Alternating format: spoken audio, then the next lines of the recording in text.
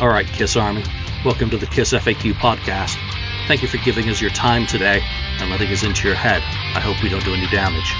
This is a KISS-related podcast by the board, for the board. We hope that you enjoy.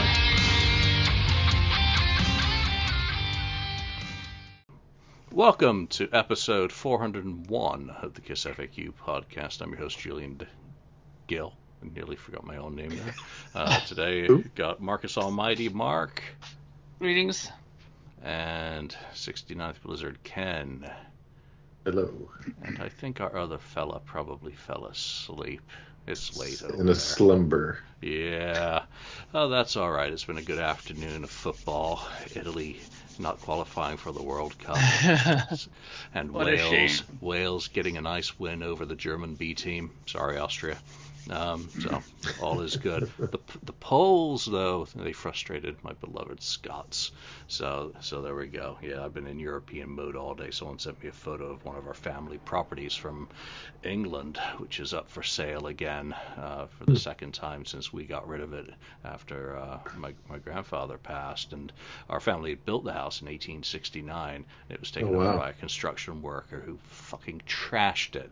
And to see what they did inside, just were in like tears. Not that it was in great shape. It was a Victorian property, and it would have taken a fucking ton of money to bring it up to modern standards, but still. So what new KISS news? Well, important news, actually. Alan Belisha's wonderful and highly anticipated new The Demons of Rock book hit a little bit of a speed bump, and he has done an extensive video update on his own damn Facebook page about what happened, and he went into a lot of detail. So I'm going to paraphrase quite liberally, and basically he submitted the print file to the printer that he had used or selected for the project, and they came back at him, "This is too awesome, we are so sorry, we are unable to give it the love and attention that we would like." It was too big for their print capacity standards. Whatever, go watch his video if you want the details. So he split it into 2 books, and everyone who purchases is going to now receive 2 books comprising the full Demons of Rock. They're not going to receive one or the other. Both comprise the product. So that's actually kind of cool. He had to knock up a second cover for the second volume and split it. So he and Perstrid will, have 2 books to their name. So the price that hasn't changed is still the same price? Not that I'm aware of, but I already pre-ordered all the copies I needed beforehand. So you can go to, obviously, his site, which is KissOnTour 74-83.com. And, of course, find him on Facebook if you have any questions. I'm only doing this as a courtesy, as I haven't arranged to put him on the show just to talk about that. I'd rather, if I have Alan on, talk to him about something more substantive, like maybe a review of the full book. All right, so I'm going to be doing a giveaway this week, and I had a coupon. I had a spin the wheel with Universal Music, so I was able to get a copy of the green vinyl copy of Screamfella off the soundboard, Virginia Beach, which has just come out, triple vinyl, 180 gram. This is the first one I've received, physical product. I'm actually surprised. I'm not going to talk about what I thought of the show. Everyone already knows all that itself. But it is hefty fucking square. It's almost a box set with the 3 LPs in there. Ken, you've got one that you've already opened because you just can't keep the shrink wrap on stuff. So why don't you show everyone what it looks like? That's a true collector right there. Here's one of the sleeves. It's like the prior version. It's real basic sleeve. And I don't remember this. I think in the prior version, I don't know if did they not include. I think they included these, but they do have the at least a good anti-static. Oh, people are starting to listen to me. Yeah, wow. The mark approved. Wow. And then an official, here it is. That does look good. I like that. Slime green is what I call it here. Anything in the dead wax interesting? No, I did look at it. I don't know, who it was mastered by. We chose. What does it say? We chose green because Peter Criss was here. I know it did. I know that yeah. I know how to sticker about Czechoslovakia. GZ Vinyl. That's who did it then. Yeah. Yeah. There is some LP. Oh, that's. Oh, let's see. Not sure about the mastering. If it's stamped, most likely it'll be a GZ Vinyl thing. Like all the information that's on there.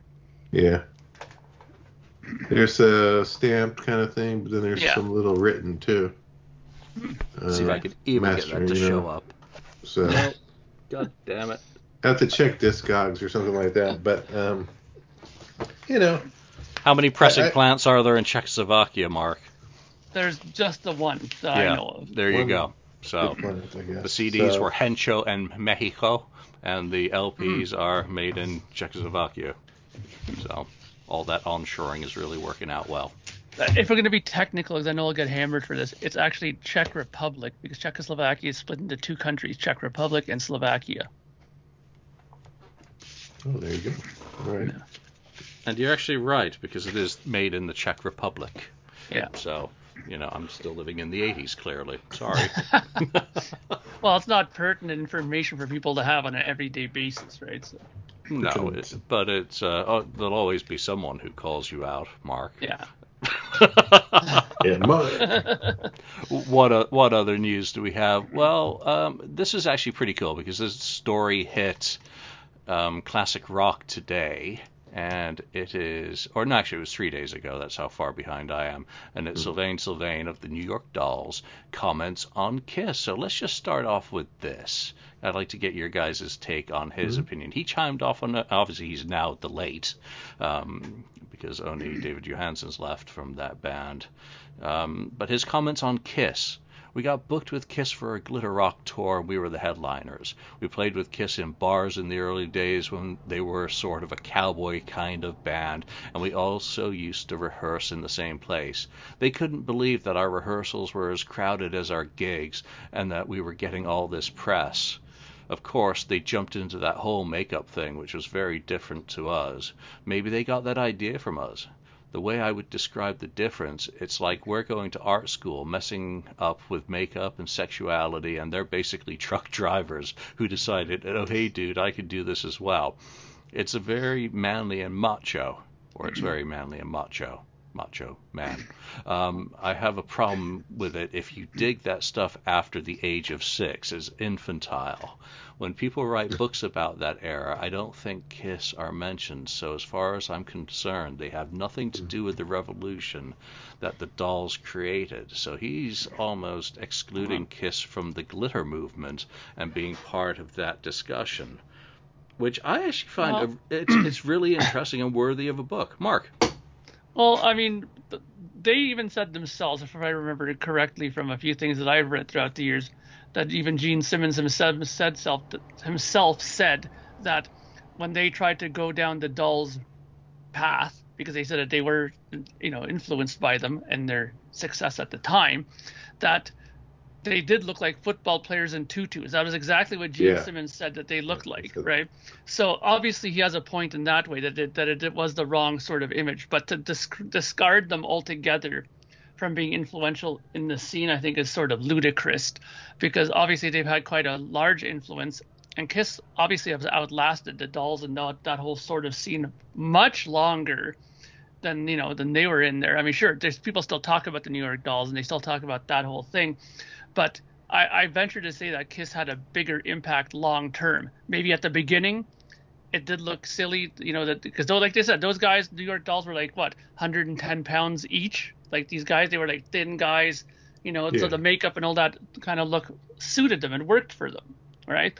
But, Paul and Gene and those guys were bigger dudes, right? They were all like 6'2". They had a bit of meat on him. Gene at the beginning said that he was a heavier guy who just lost weight throughout the years. So it would have looked silly to take that approach. But I don't know. It just sounds like sour grapes, a lot of it to me. Yeah, and that's what bothers me, because obviously coming from the trio of the Dolls, Aerosmith, part of a similar sort of outsider perspective, different than Kiss, clearly, and Kiss, the New York Dolls were part of a scene. They're everything about them, the connections with Warhol and the Mercer Art Center and everything that went on around there. Kiss borrowed. Kiss took what they liked and the best elements of what they thought would be successful. So they took, the Who volume.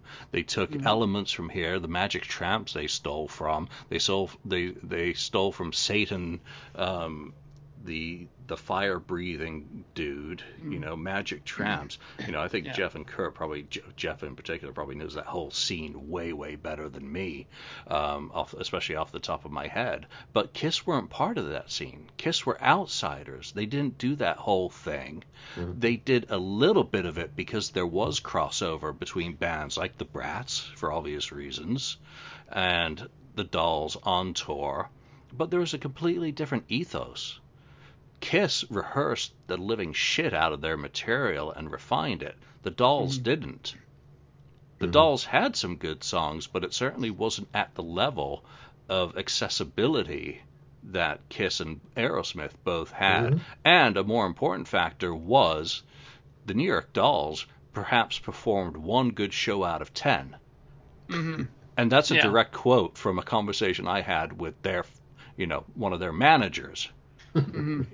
So it was their sound. The Dolls couldn't get, and this is another one of his quotes, the Dolls couldn't project their attitude past the first 5 rows of a concert hall, whereas Aerosmith and Kiss could both blow the fucking rafters off, reaching the back of the hall, and therein lies the big difference. I think, Mark, you're actually bang on by saying there's a little bit of sour grapes there, but yet the New York Dolls will always be the fucking love child of the Rolling Stones squad. Yeah, I mean, I agree with Mark. It's just Kiss, he called them infantile. Yes, maybe it became infantile. All the kids who like comic books, loved Kiss. So, which is fine. But yeah, the Dolls and Kiss are totally two different things. Really, you can't compare them at all. Kiss, was the silver and black and the makeup all over the face, and they were in your face and they were loud and energetic. Show. So I don't think the Dolls had, like you said, Julian, the music to back up what they were doing so much. The performance was everything, because both Aerosmith and Kiss made their bones on the road, playing to audiences and slowly graduating to larger and larger halls. They built a following.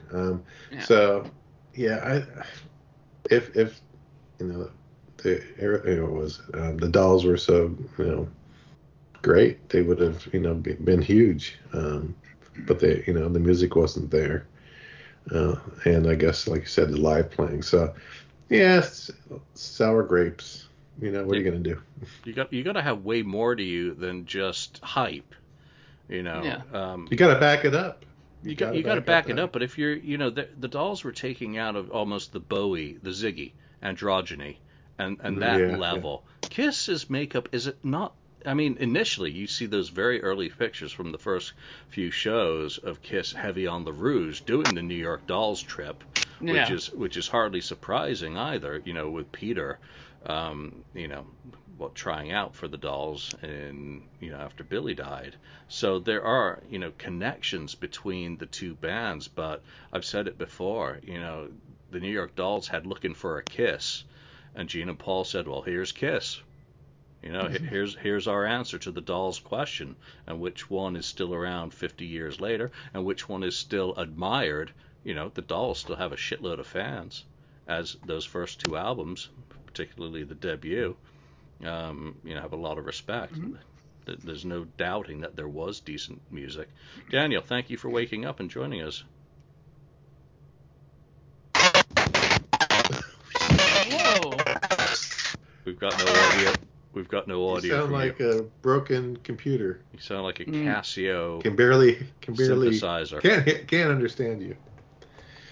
So he'll figure it out. Yeah, take Keep a trying. look at that. I've mentioned Aerosmith a couple of times, and I'm like really chuffed today. I did get tickets for the Aerosmith residency. Kiss ain't doing a residency in Vegas. I'm still going to Vegas, so if anyone else out there listening to this show who also likes that band is going to be out there for the June the 20th show, that's the one I'm attending. I'm going to fly in on the Sunday, spend the day in Vegas, probably at Kiss Monster Mini Golf, because I like that. Yeah. All right, one other thing. Guess what I bought? Oh, it's a Kiss Well, that was the biography. one Nice. from. Does it play on? No, it doesn't fucking play on US it. Did I read it? Blu-ray player. No, it's Australian coded, and I don't know why they're selling them in the US. Then you need to convert it. Yeah, so I did one thing. My background blanking's really screwing up stuff today. I hate that cover so much because when you're talking about history, I did a little edit. So Nice. Oh, nice. Be the proper. yeah, What should have been the proper. I put the proper lineup, and I'm still working on it, trying to get it look good. All right, Daniel, how's your audio? No? Okay, we'll come back to you in a Try minute. Mark, switching it. Mark, get us started with a topic. Okay, hang on a second here. So, I was highly impressed by Ken's master list here of things that polarize Kiss fans, right? So I'm guessing we should probably start on there, right? Air and water, everything. Yeah, exactly. Let me just say, Mark, that Yeah.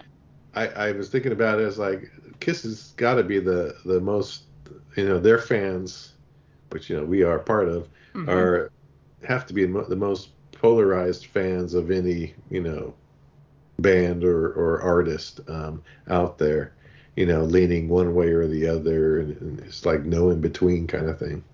Yeah. Well, that's true, and I mean all the topics that you kind of mentioned within that are things that are talked about quite extensively, amongst Kiss fans, like the whole thing that you put here, like the whole thing with the statements, lies or posts made by Gene and Paul. I mean, you have people who will support them no matter what, and then you have people who will call them out on it. I mean, that right there almost seems like the one true dynamic of the Kiss fans. It's like there's either total support or there's people who are kind of like, I don't know, like Gene especially with his comments. Oh yeah, absolutely. I know I listed some things, about people supporting, or when they start talking about tours, on the Kiss FAQ, and they start comparing, the attendance was much better back in '77. They had a lot more people there, and over, like the reunion or the current, you just need to look at it, one of Julian's books. It'll tell you the attendance there, and it'll set you straight. But some people just refuse to believe that a certain era was or did better or did worse than another. And then some people get all excited over like the merchandise, and again, some people like the merchandise, some people don't like the merchandise. It's again every single thing that Kiss touches, there's a good side and a bad side, and the fans lean one way or the other. It's just totally polarized. It's always something to argue about between Kiss fans, it seems. I usually don't argue about it because I always think it's a matter of opinion, of course. It's your opinion. Yeah. You like what you like. I like what I like. But some people do not go that way. They're right and you're wrong. There's no two ways about it. Yeah, I only have a problem with people's opinions when they're factually wrong. Once. Well, yeah.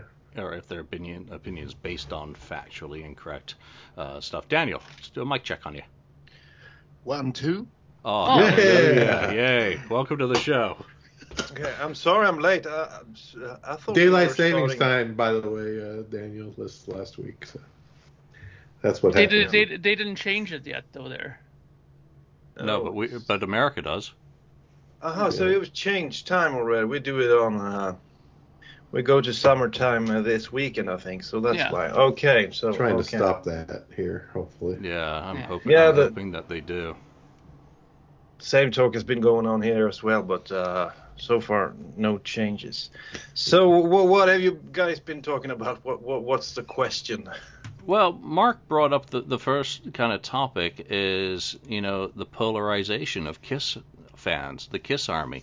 Is it just a matter of people argue for the sake of arguing, or are there deeper things involved in it from your perspective? I mean, we see like the Kiss FAQ message board is a good kind of small example of a single community. It doesn't represent the wider world. It doesn't represent my views or anyone's views, but it's its own character. And it seems that people will fight about absolutely anything when it comes to Kiss. What's your take on that? Well, there are a lot of keyboard warriors out there, so I'm not sure how much of it is really true. Sometimes it feels like people just enjoy the discussions and go a bit too far at times. But I think Kiss might be a bit unique when it comes to being such a diverse band, having done so many different styles. So if your point of entry was in the early 70s, the Dangerous Kiss with the knives and the girls without clothes in the pictures and so on, and blood and all of that. Mm-hmm. Of course, you were disappointed when they showed up in those flamingo looking costumes in 79. So and the same goes if you were a kid in 79 and you started following Kiss when you heard I Was Made for Loving You, and then a few years later they did Creatures of the Night. That's a big step away from what you started as. And for a lot of us, I know Ken is a 70s fan, but the rest of us started in 85, somewhere around there. And then you had the history of Kiss. You knew of it, but and you accepted it. But your point of entry was, like, for me, it was Animalized Asylum. So I really enjoy those albums. But I do understand someone who joined in the 70s might think that Kiss had sold out and changed too much. So I think the biggest problem is that Kiss has changed so much from through the eras. I don't know if you mentioned that in your arguments, but I think that's the main reason. A band like AC/DC, there's not a lot to be upset about, exactly. Other than that they haven't released a great album since 1980. That's the biggest problem with them. Maybe Razor's Edge in the early 90s, but other than that, I don't see a lot of greatness coming from the AC/DC camp. But they do the same stuff over and over again. That I think those fans, there's a bit more, a solid, not changeable base to that band. Kiss has always been, following the trends a bit. So I think that's the key to the issue. Yeah. AC/DC stays in their lane pretty much, right, throughout their career, where Kiss is either changing the lane for a purpose or via the trend, changing their lane to follow a trend. So it's just like the albums, going from Destroyer and to Rock and Roll Over and these other albums that they've come out with. There's a big always an argument about the music, probably more about the music than anything else. Yeah, with AC/DC, there are Bon era fans and Brian era fans, and there are AC/DC fans because it's about the Young Brothers, or was, but I don't know whether they're on the FAQ arguments about the bassists, and some of that level of things, and drummers. The same goes for other bands like Judas Priest, KK Downing, and kind of the guitarist question in Priest. So, I think other fans of other bands certainly have wars. I think, look at Van Hagar. or Van Halen. There's that's a bloody mess, and there is only one Van Halen, and it's those first, 5 albums. Yeah. I listened to all of those yesterday, and I stopped right there. Those are great. I don't even bother with a different kind of truth in that playlist. Forget it. And I never listen to 5150. Really? And from my point of view, I really enjoy Balance from the 90s with Van Halen. I think that's a great record. But for me, the entry point was Van Hager. And therefore, it was easier for me to accept. But if you have a major change, if you were used to one singer and you change, of course you're going to get upset, especially when you change a singer. What was my entry point? I think it was Diver Down. So. Oh, really? Okay, yeah, that's I like that one.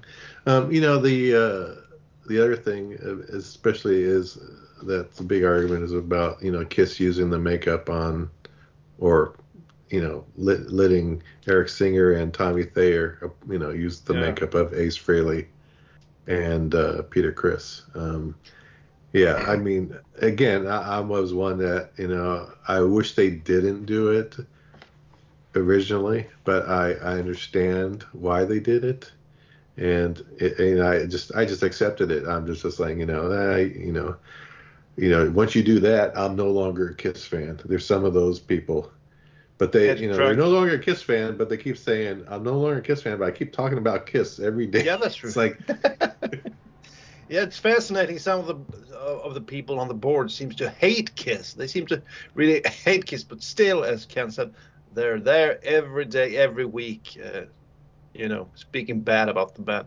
And you just mentioned the Eric Singer makeup thing there. Initially, I was against it totally. I thought it was blasphemy. But as the years went by, I actually think they did the right thing. I actually think that was the way to go in order for the band to be successful, keeping the myth of the 4 phases. And I wouldn't like 2 more Vinnie Vincent type of makeup. Those 4 original stuff, even though they are so heavily connected to Ace and Peter, to me now, I think it was the right call. Yeah. I don't think you, Mark, and I are allowed to have an opinion on the makeup because we weren't fans we didn't become fans in the original era, so we don't have. Do we have that emotional attachment or a right to judge it from an emotional perspective other than a logical one? Mark? Well, I mean, I think that's sort of a foolish way to look at it. I mean, of course because we like the band for what they are, right? I mean, for me personally, I like all eras of the band. I have no problem with the original lineup. I have no problem with the Eric Carr time with the band, with Vinny or with Bruce, and I don't mind the Tommy Thayer, Eric Singer lineup as well, because when I saw them when they first started, like a lot, the most concerts I've seen of Kiss were probably with Tommy in the band, because I saw them when they did the reunion tour. I saw a couple of concerts then, and then I saw Psycho Circus show from them with them. So that was the original lineup, right? And then after that, it was all with Tommy and Eric. I never saw them on the World Domination Tour when it was Tommy with Peter Criss, so I missed out on that. But to me, I was just happy that the band was continuing. That they didn't find a reason to stop. If they weren't going to continue without doing the makeup, then having Tommy come in and do it and making them feel excited enough to continue playing, I thought was the right move.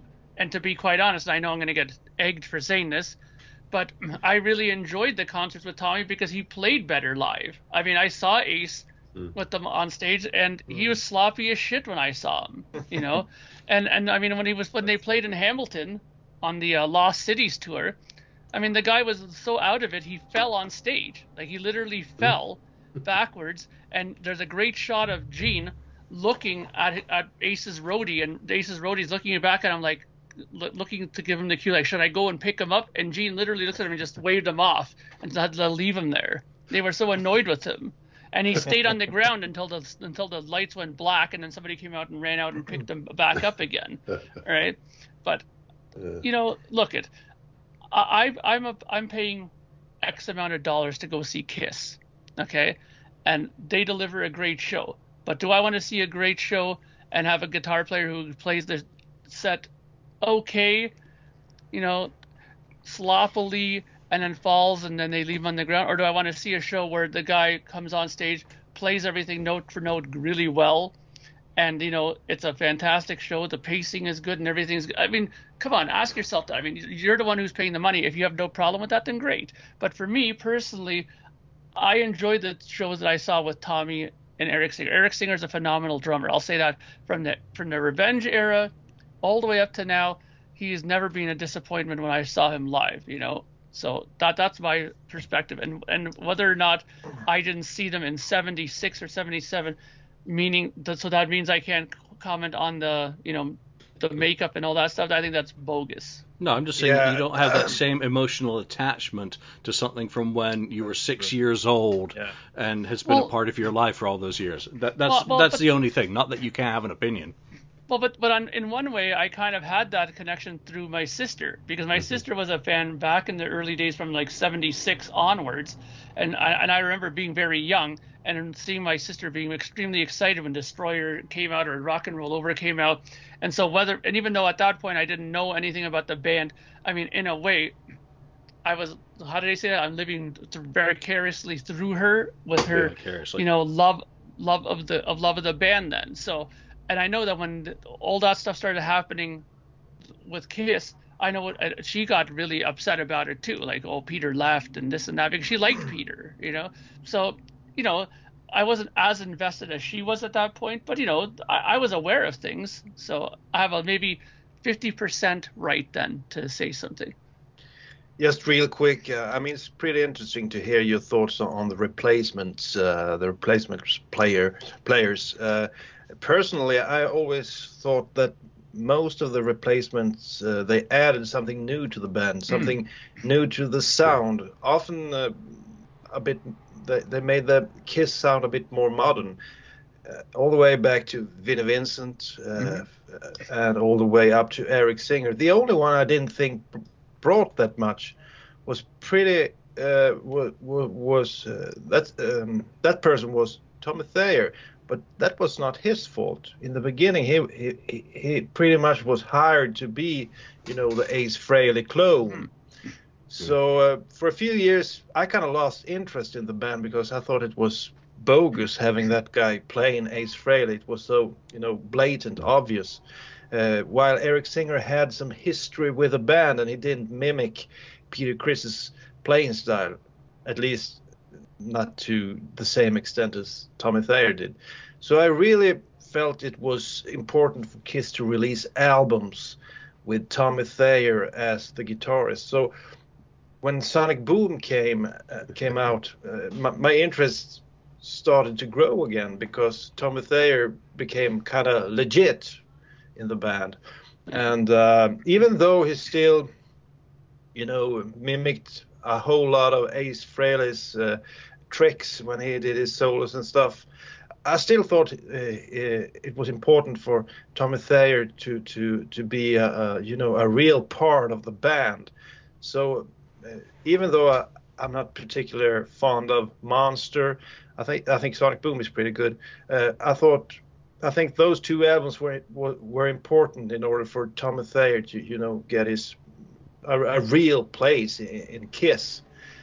So after Sonic Boom, I kind of accepted Tommy Thayer in the band, and I've been listening to them ever since. Ken, any final thoughts on all that? One final thought would be, you talked about Tommy Thayer, and he did play a lot on, actually, Psycho Circus too, right? Hard in the Shade. Though you didn't know that. Yeah, even, Hard in the Shade. So he was there. He has experience. He has his own guitar solos. But on stage, when they're playing the old music, the 70s, he's doing his best to keep those solos intact. because if he plays something else, they're going to say fans are going to go, why can't he play? Then they're going to say, why can't he play like Ace? So you win, you play like Ace, you win. You don't play like Ace, you lose. So I'm glad that he sticks to the guns because the solos are very important in the music of Kiss. Even throughout all eras, you have to have that. Be able to recognize the solo, at least to a bit. I know Bruce would have a flavor, but he throw his own little touch on there, but still, the roots of the solo were still there when he played like Ace's solo. Vinnie Vincent was a hit and miss. I remember some of the solos. That was a hard one, yeah. Almost really unrecognizable, and that was a hard pill to swallow. Even though some of them he took to another level. I remember watching, that concert from South America in '83, Rio, and some of the solos I didn't care for, but there's one or two that were like, oh wow, this is a whole new ball game. Like the solo for Calling Dr. Love, I remember, I thought was, wow, this really updates the song. But overall, Vinnie Vincent pushed the envelope a bit too much, and at times he was way off, I think. Bruce, on the other hand, was great at updating the solos, but that's maybe just because I grew up with that era. I don't know, but it's my opinion that he tweaked the solos a bit, but not too much. Right. So he didn't went overboard like Vinny did. You were still familiar. Yeah. Well, I mean, one thing. Sorry, go on. No, continue. I was going to say that in supporting what he was saying, what Daniel's saying, recently we've gotten, at least a couple of us here to talk online, received some really nice soundboard or at least live recordings from a certain person on the board here, and the '84 show that we got there from the Lick It Up tour. I thought that was a really fascinating listen, because that's a great example of Vinnie Vincent, being on for some stuff, and then other songs when he plays it, just absolutely like, what is he playing? Like with the guitar solos, right? But the thing that you made a great point though, Daniel, is that because he wasn't so crippled by the makeup when it came off for Lick It Up, he could really show his own style at this point, and that's where he really started showing his more flash, I thought, because like when he did his individual guitar solo and stuff like that, because he didn't have to stick with any kind of a makeup gimmick, he could really show who Vinnie Vincent was to him. That's where Tommy Thayer had the disadvantage, because when they got him in, he had to wear Ace's outfit and makeup, and he had to perform like him. So he couldn't throw in any Tommy Thayer-isms in it because they didn't want that, right?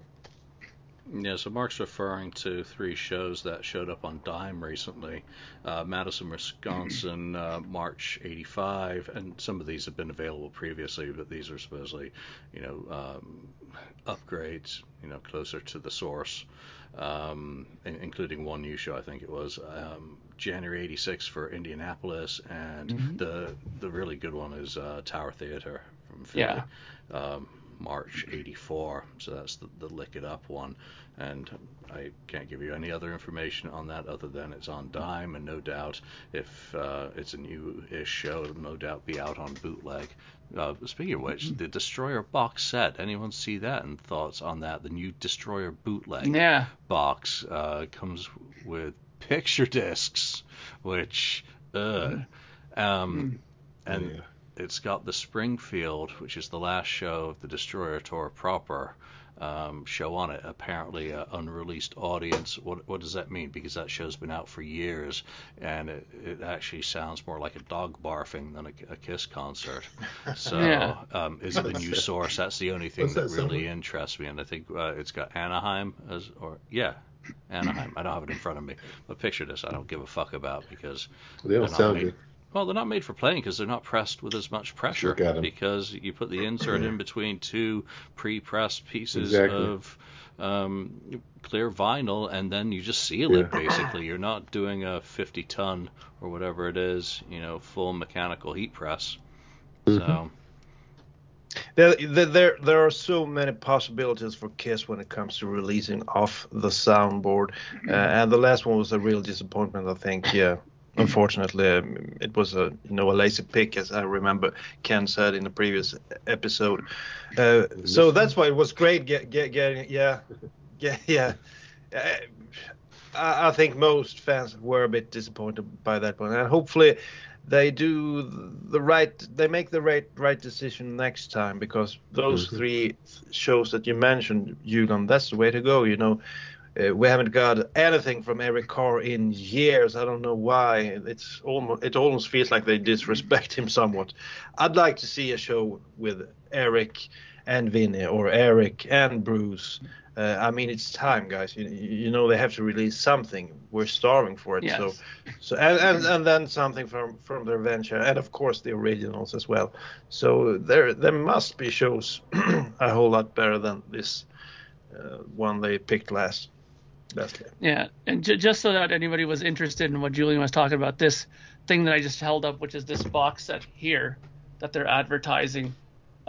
It has 4 pictures. It says 4 picture discs, individual sleeves, 2 concerts: the Roosevelt 1976 soundboard and the Springfield 1976 unreleased audience recording. Now that's where I get fearful, because those ones always sound like a cement grinder and not really a concert. It's like horrendous sounding, those kind of audience recordings.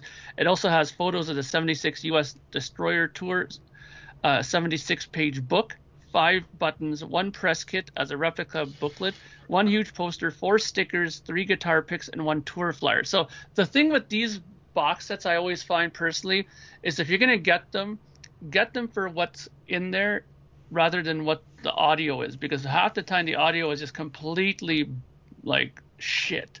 So unless it's a known soundboard that's actually half decent, I would have no interest in this, if not just for maybe some of the other things in there, like maybe the press kit or some of the other things. But these are pretty pricey too, don't forget. Yeah, how much are they? How much are they?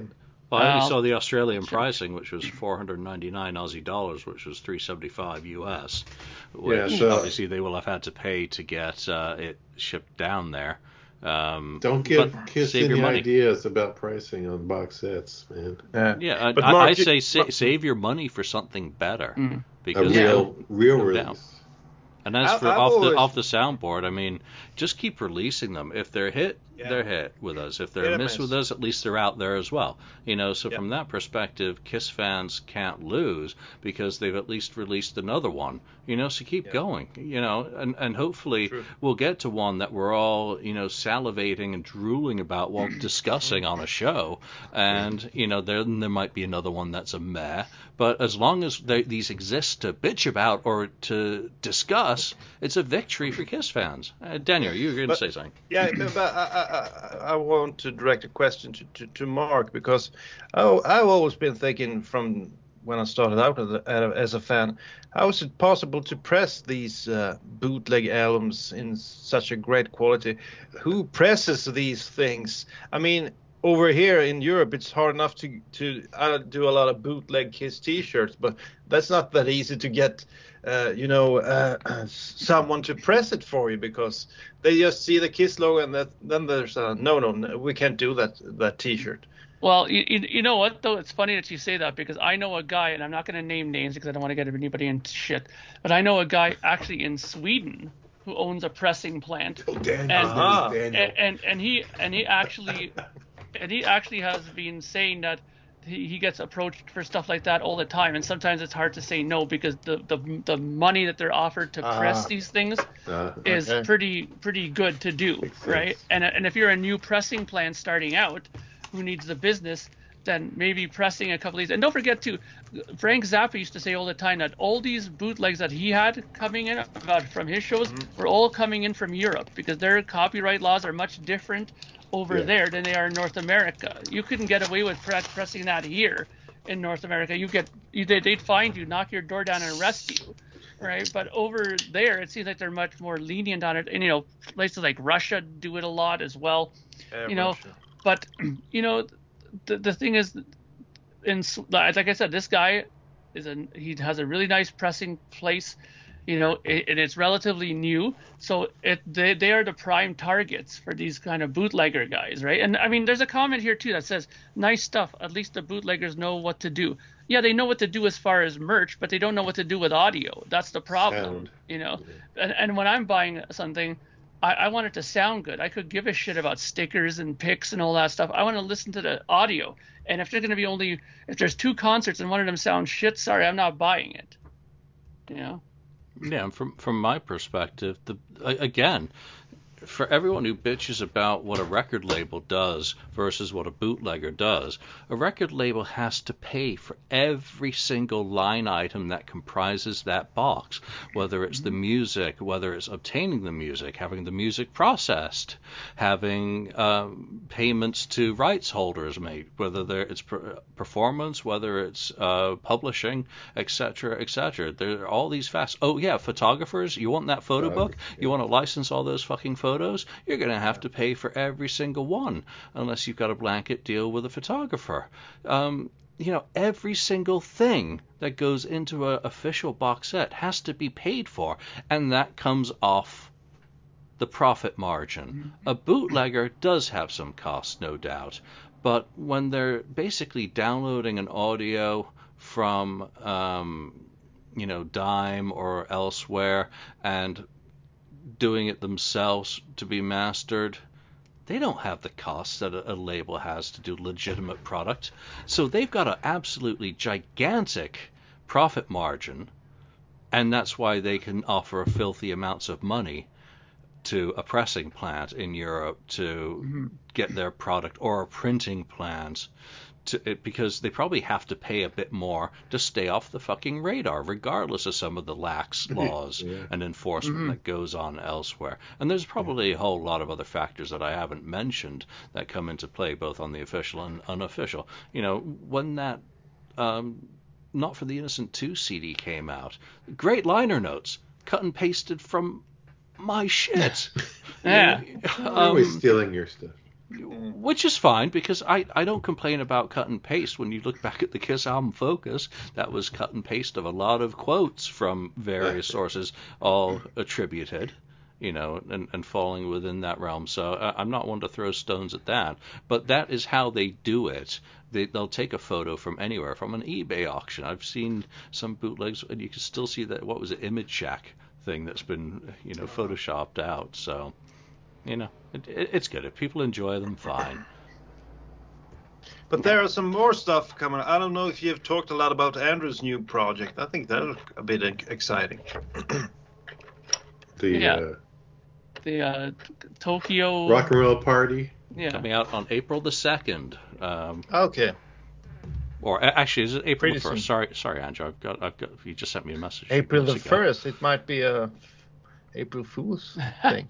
So he's done an HD upscale of that show, fixed a couple more things, and it looks absolutely incredible. It's going to be a fantastic viewing experience. I hope he does a live stream of it as well, so I can bully him into letting me be on that, and we waffle on about the show while everyone tries to watch it, because it's fun. I mean, number one, it's a short show, but it's really entertaining. Danny, back to you on that. Yeah, but I think it's great that fans like Andrew, with a lot of talent, put this amount of time into, doing stuff that's up for grabs for every Kiss fan. It's up, he doesn't make any money out of this. It's just passion all the way. And this sounds like something really exciting, and I hope we can do something with it on the show. And I enjoyed the last time. I think you did the same thing in the last time around. You and him, sat down and talked through one of his releases.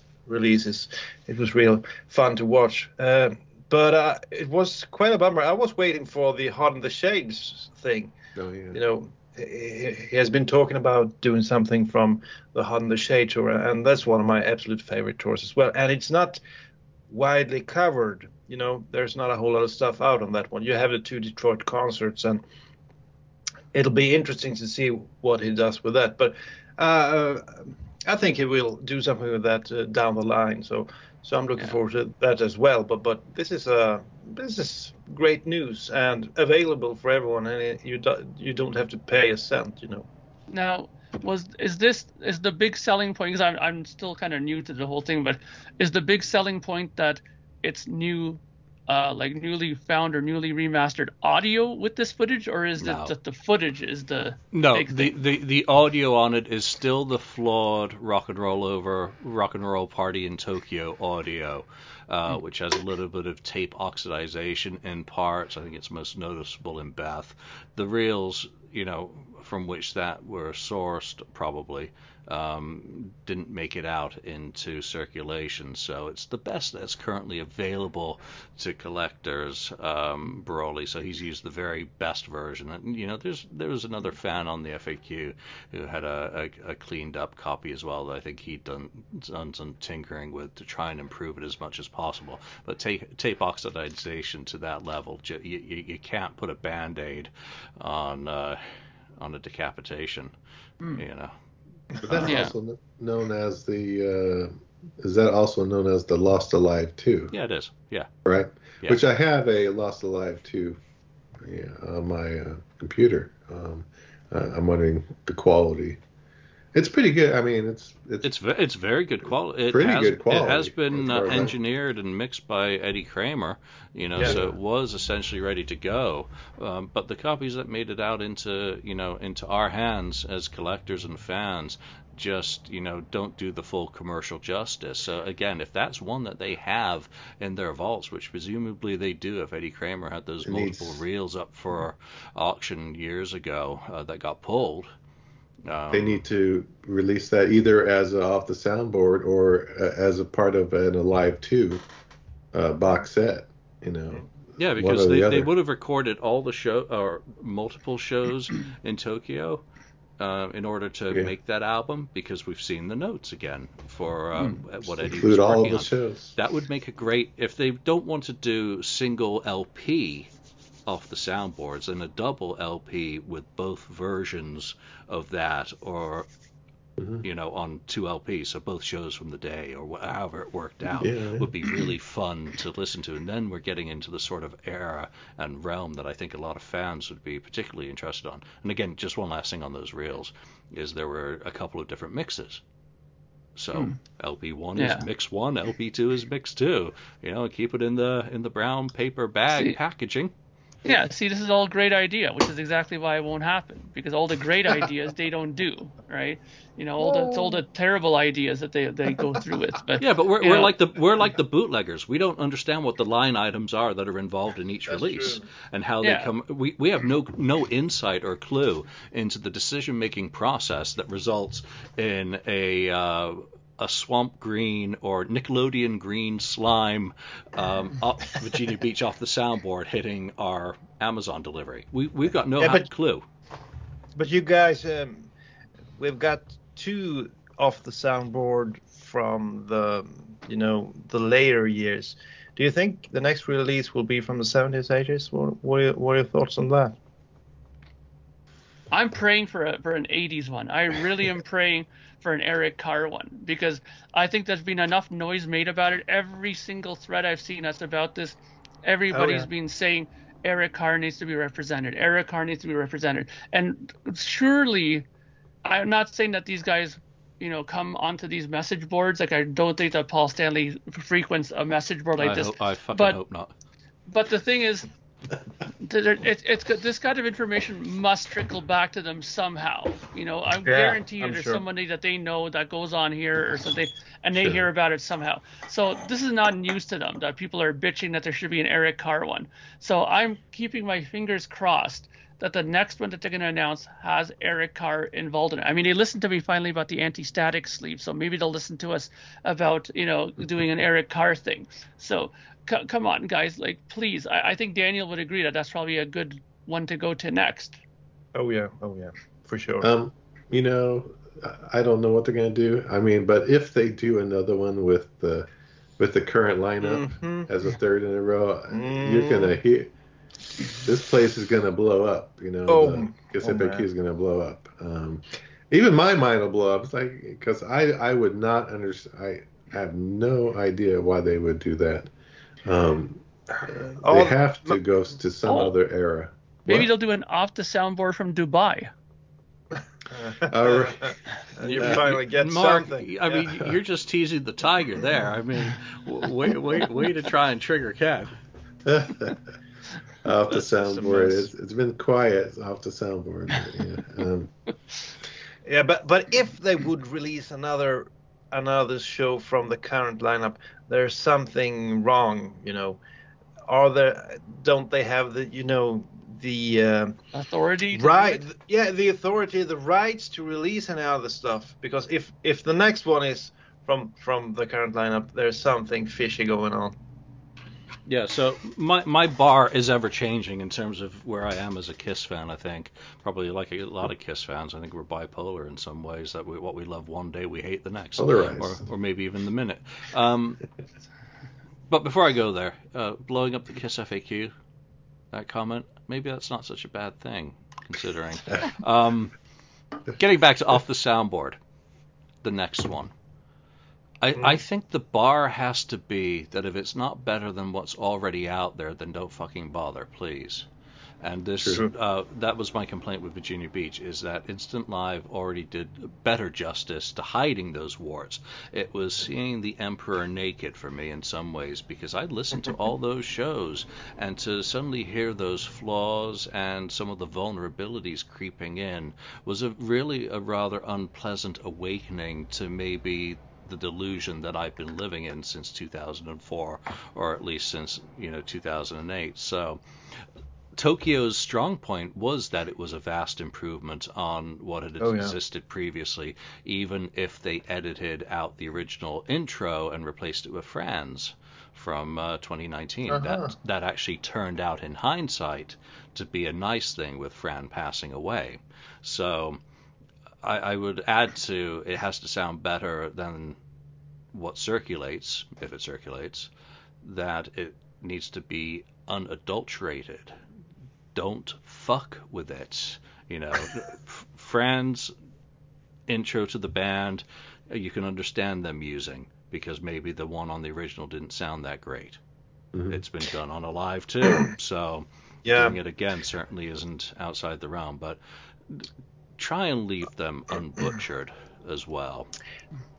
On another note, I think 2022, there are a few anniversaries coming up, and I'm hoping they just don't, pass us by, nothing happens. Yeah, ignored, yeah. Creatures and, of course, Revenge. We haven't seen anything, substantial being done. There are great opportunities to do something with these anniversaries, and I know Lonnie loves Revenge. I really love the way the band sounded during the Revenge era. The Revenge album is, bit of hit and miss, but there's a lot of great recordings out there from that era. So what do you guys think? Will they do anything on Creatures or Revenge, some sort of anniversary thing? What do you think? Well, my answer would be, I don't think they will do anything with Creatures. I somehow think that they'll probably do even less with Revenge, but I would love for them to do something for Creatures. Creatures is one of my favorite records that they've did. Oh yeah. Sonically, it's something that I really enjoy. And if there's anything in the vaults that they have of alternate mixes or alternate takes, I mean, the only thing that I've ever heard from Creatures that I was like, wow, I'd never heard this before, is back in the day when I listened to Podcast, and they had this they had in the Devereaux's Vault thing that Canadian Wi-Fi. Do this little segment. They had just a drum track of Eric Carr. Yeah, the drum tracks. They had a drum track of just Eric Carr playing. So there's got to be some stuff in the vault still. That era, I'd love to hear something from that. I mean, do they have more available for Revenge? Maybe, because maybe Bob Ezrin has some of that stuff in his possession as well. So maybe they have more access to unreleased stuff or things like that. But I'd love Creatures to be represented. Yeah, I mean, it would be nice for Creatures or Revenge. And maybe do you want a picture disc, or do you want maybe a box set from Creatures? So, Yeah. if they're going to continue to do box sets, Creatures is a good one to do. Also, is Revenge would be a good one to do. Yep. Not counting a lot of other box sets that need to be done. No, but I think Creatures and Revenge are two albums that Paul are pretty proud of still to this day. He mentions Creatures, he mentions Revenge as these great albums that they've done. So, and as we know, he can be kind of the guy who makes it happen or stops things, So I feel Paul is very positive when it comes to these two albums. So I'm very perplexed that they haven't done anything with these albums this year. I really hope they do something. And Revenge, you could just release 5 live albums, or you pick one from the club tour, one from the stadium tour of America, one from the UK tour, and you have 3 awesome, really great live recordings. And I just hope they have a few of these recordings and that they will actually do something with it. So, box set. Yeah. I hope if they do another box set that they listen to some of the constructive feedback received over Destroyer and build on it from there, because I think overall they had a very positive response to that product, even with the minor faux pas of Paris. So there's something to build on. What does it need to be? Was there ever a Revenge picture disc? I can't remember. I know there was a live. No, there's a blue marble. There's a marble. So yeah, they need to stay away from all the colored vinyl Revenge shit has been done. Stay away from that in terms of celebrating. I would love to see a box set, because I could put out a 6 CD set for Revenge right now. And not paying any rights holders, of course. But it could very easily be a substantial box in terms of studio stuff, the rehearsals with Eric Carr, Jesus Christ. Oh, yeah. Yeah. The segue between the eras. And I also say this, what would be really nicest for Revenge, if it does get a deluxe treatment down the road, and it doesn't have to be for the anniversary year, because if we're doing 45th, 47th, 43rd and a half anniversaries of KISS product, you could do it at any time. But I would really like Do You Want to Touch Me Now to be finished.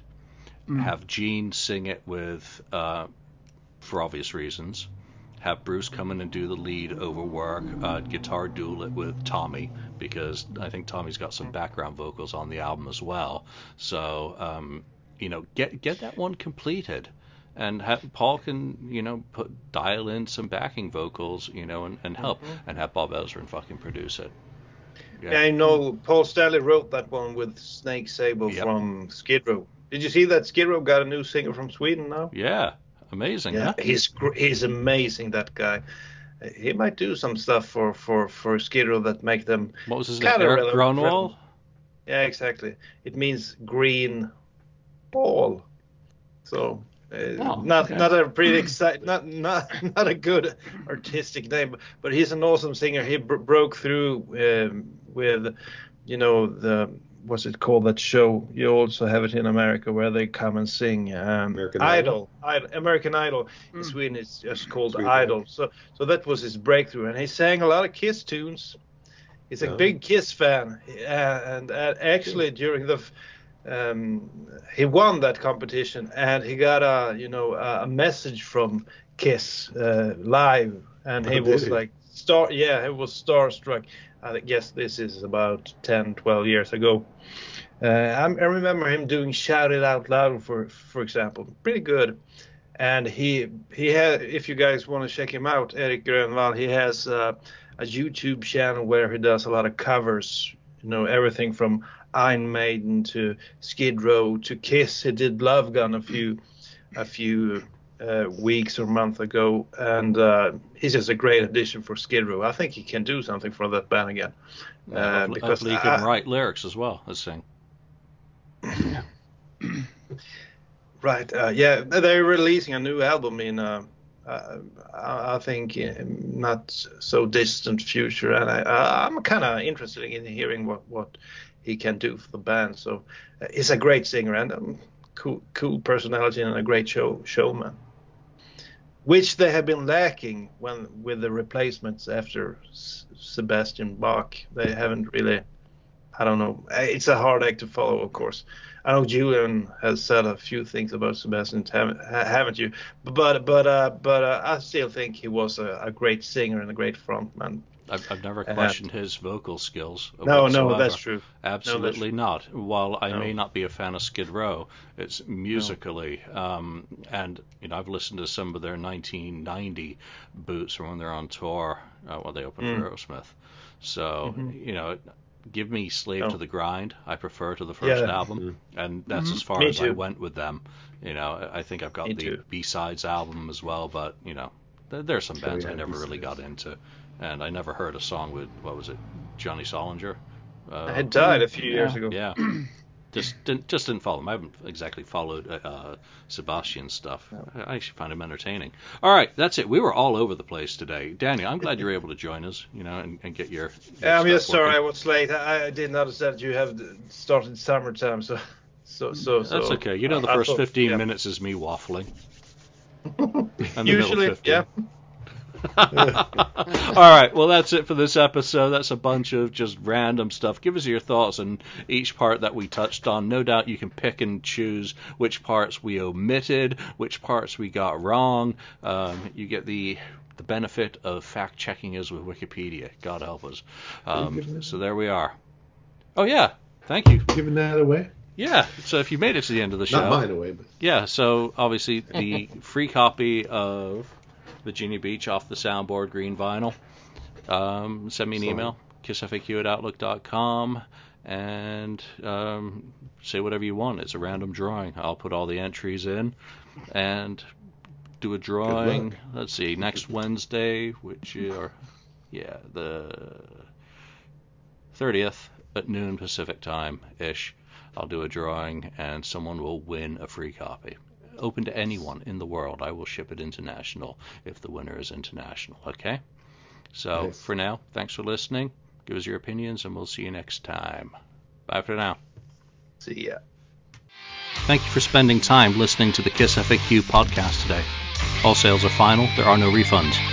If you'd like, look us up on Facebook or come over to the Kiss FAQ message board and discuss the topic we've broadcast today. Don't forget to rate us on iTunes, Spreaker, or wherever you've listened to the show. We hope you'll join us again.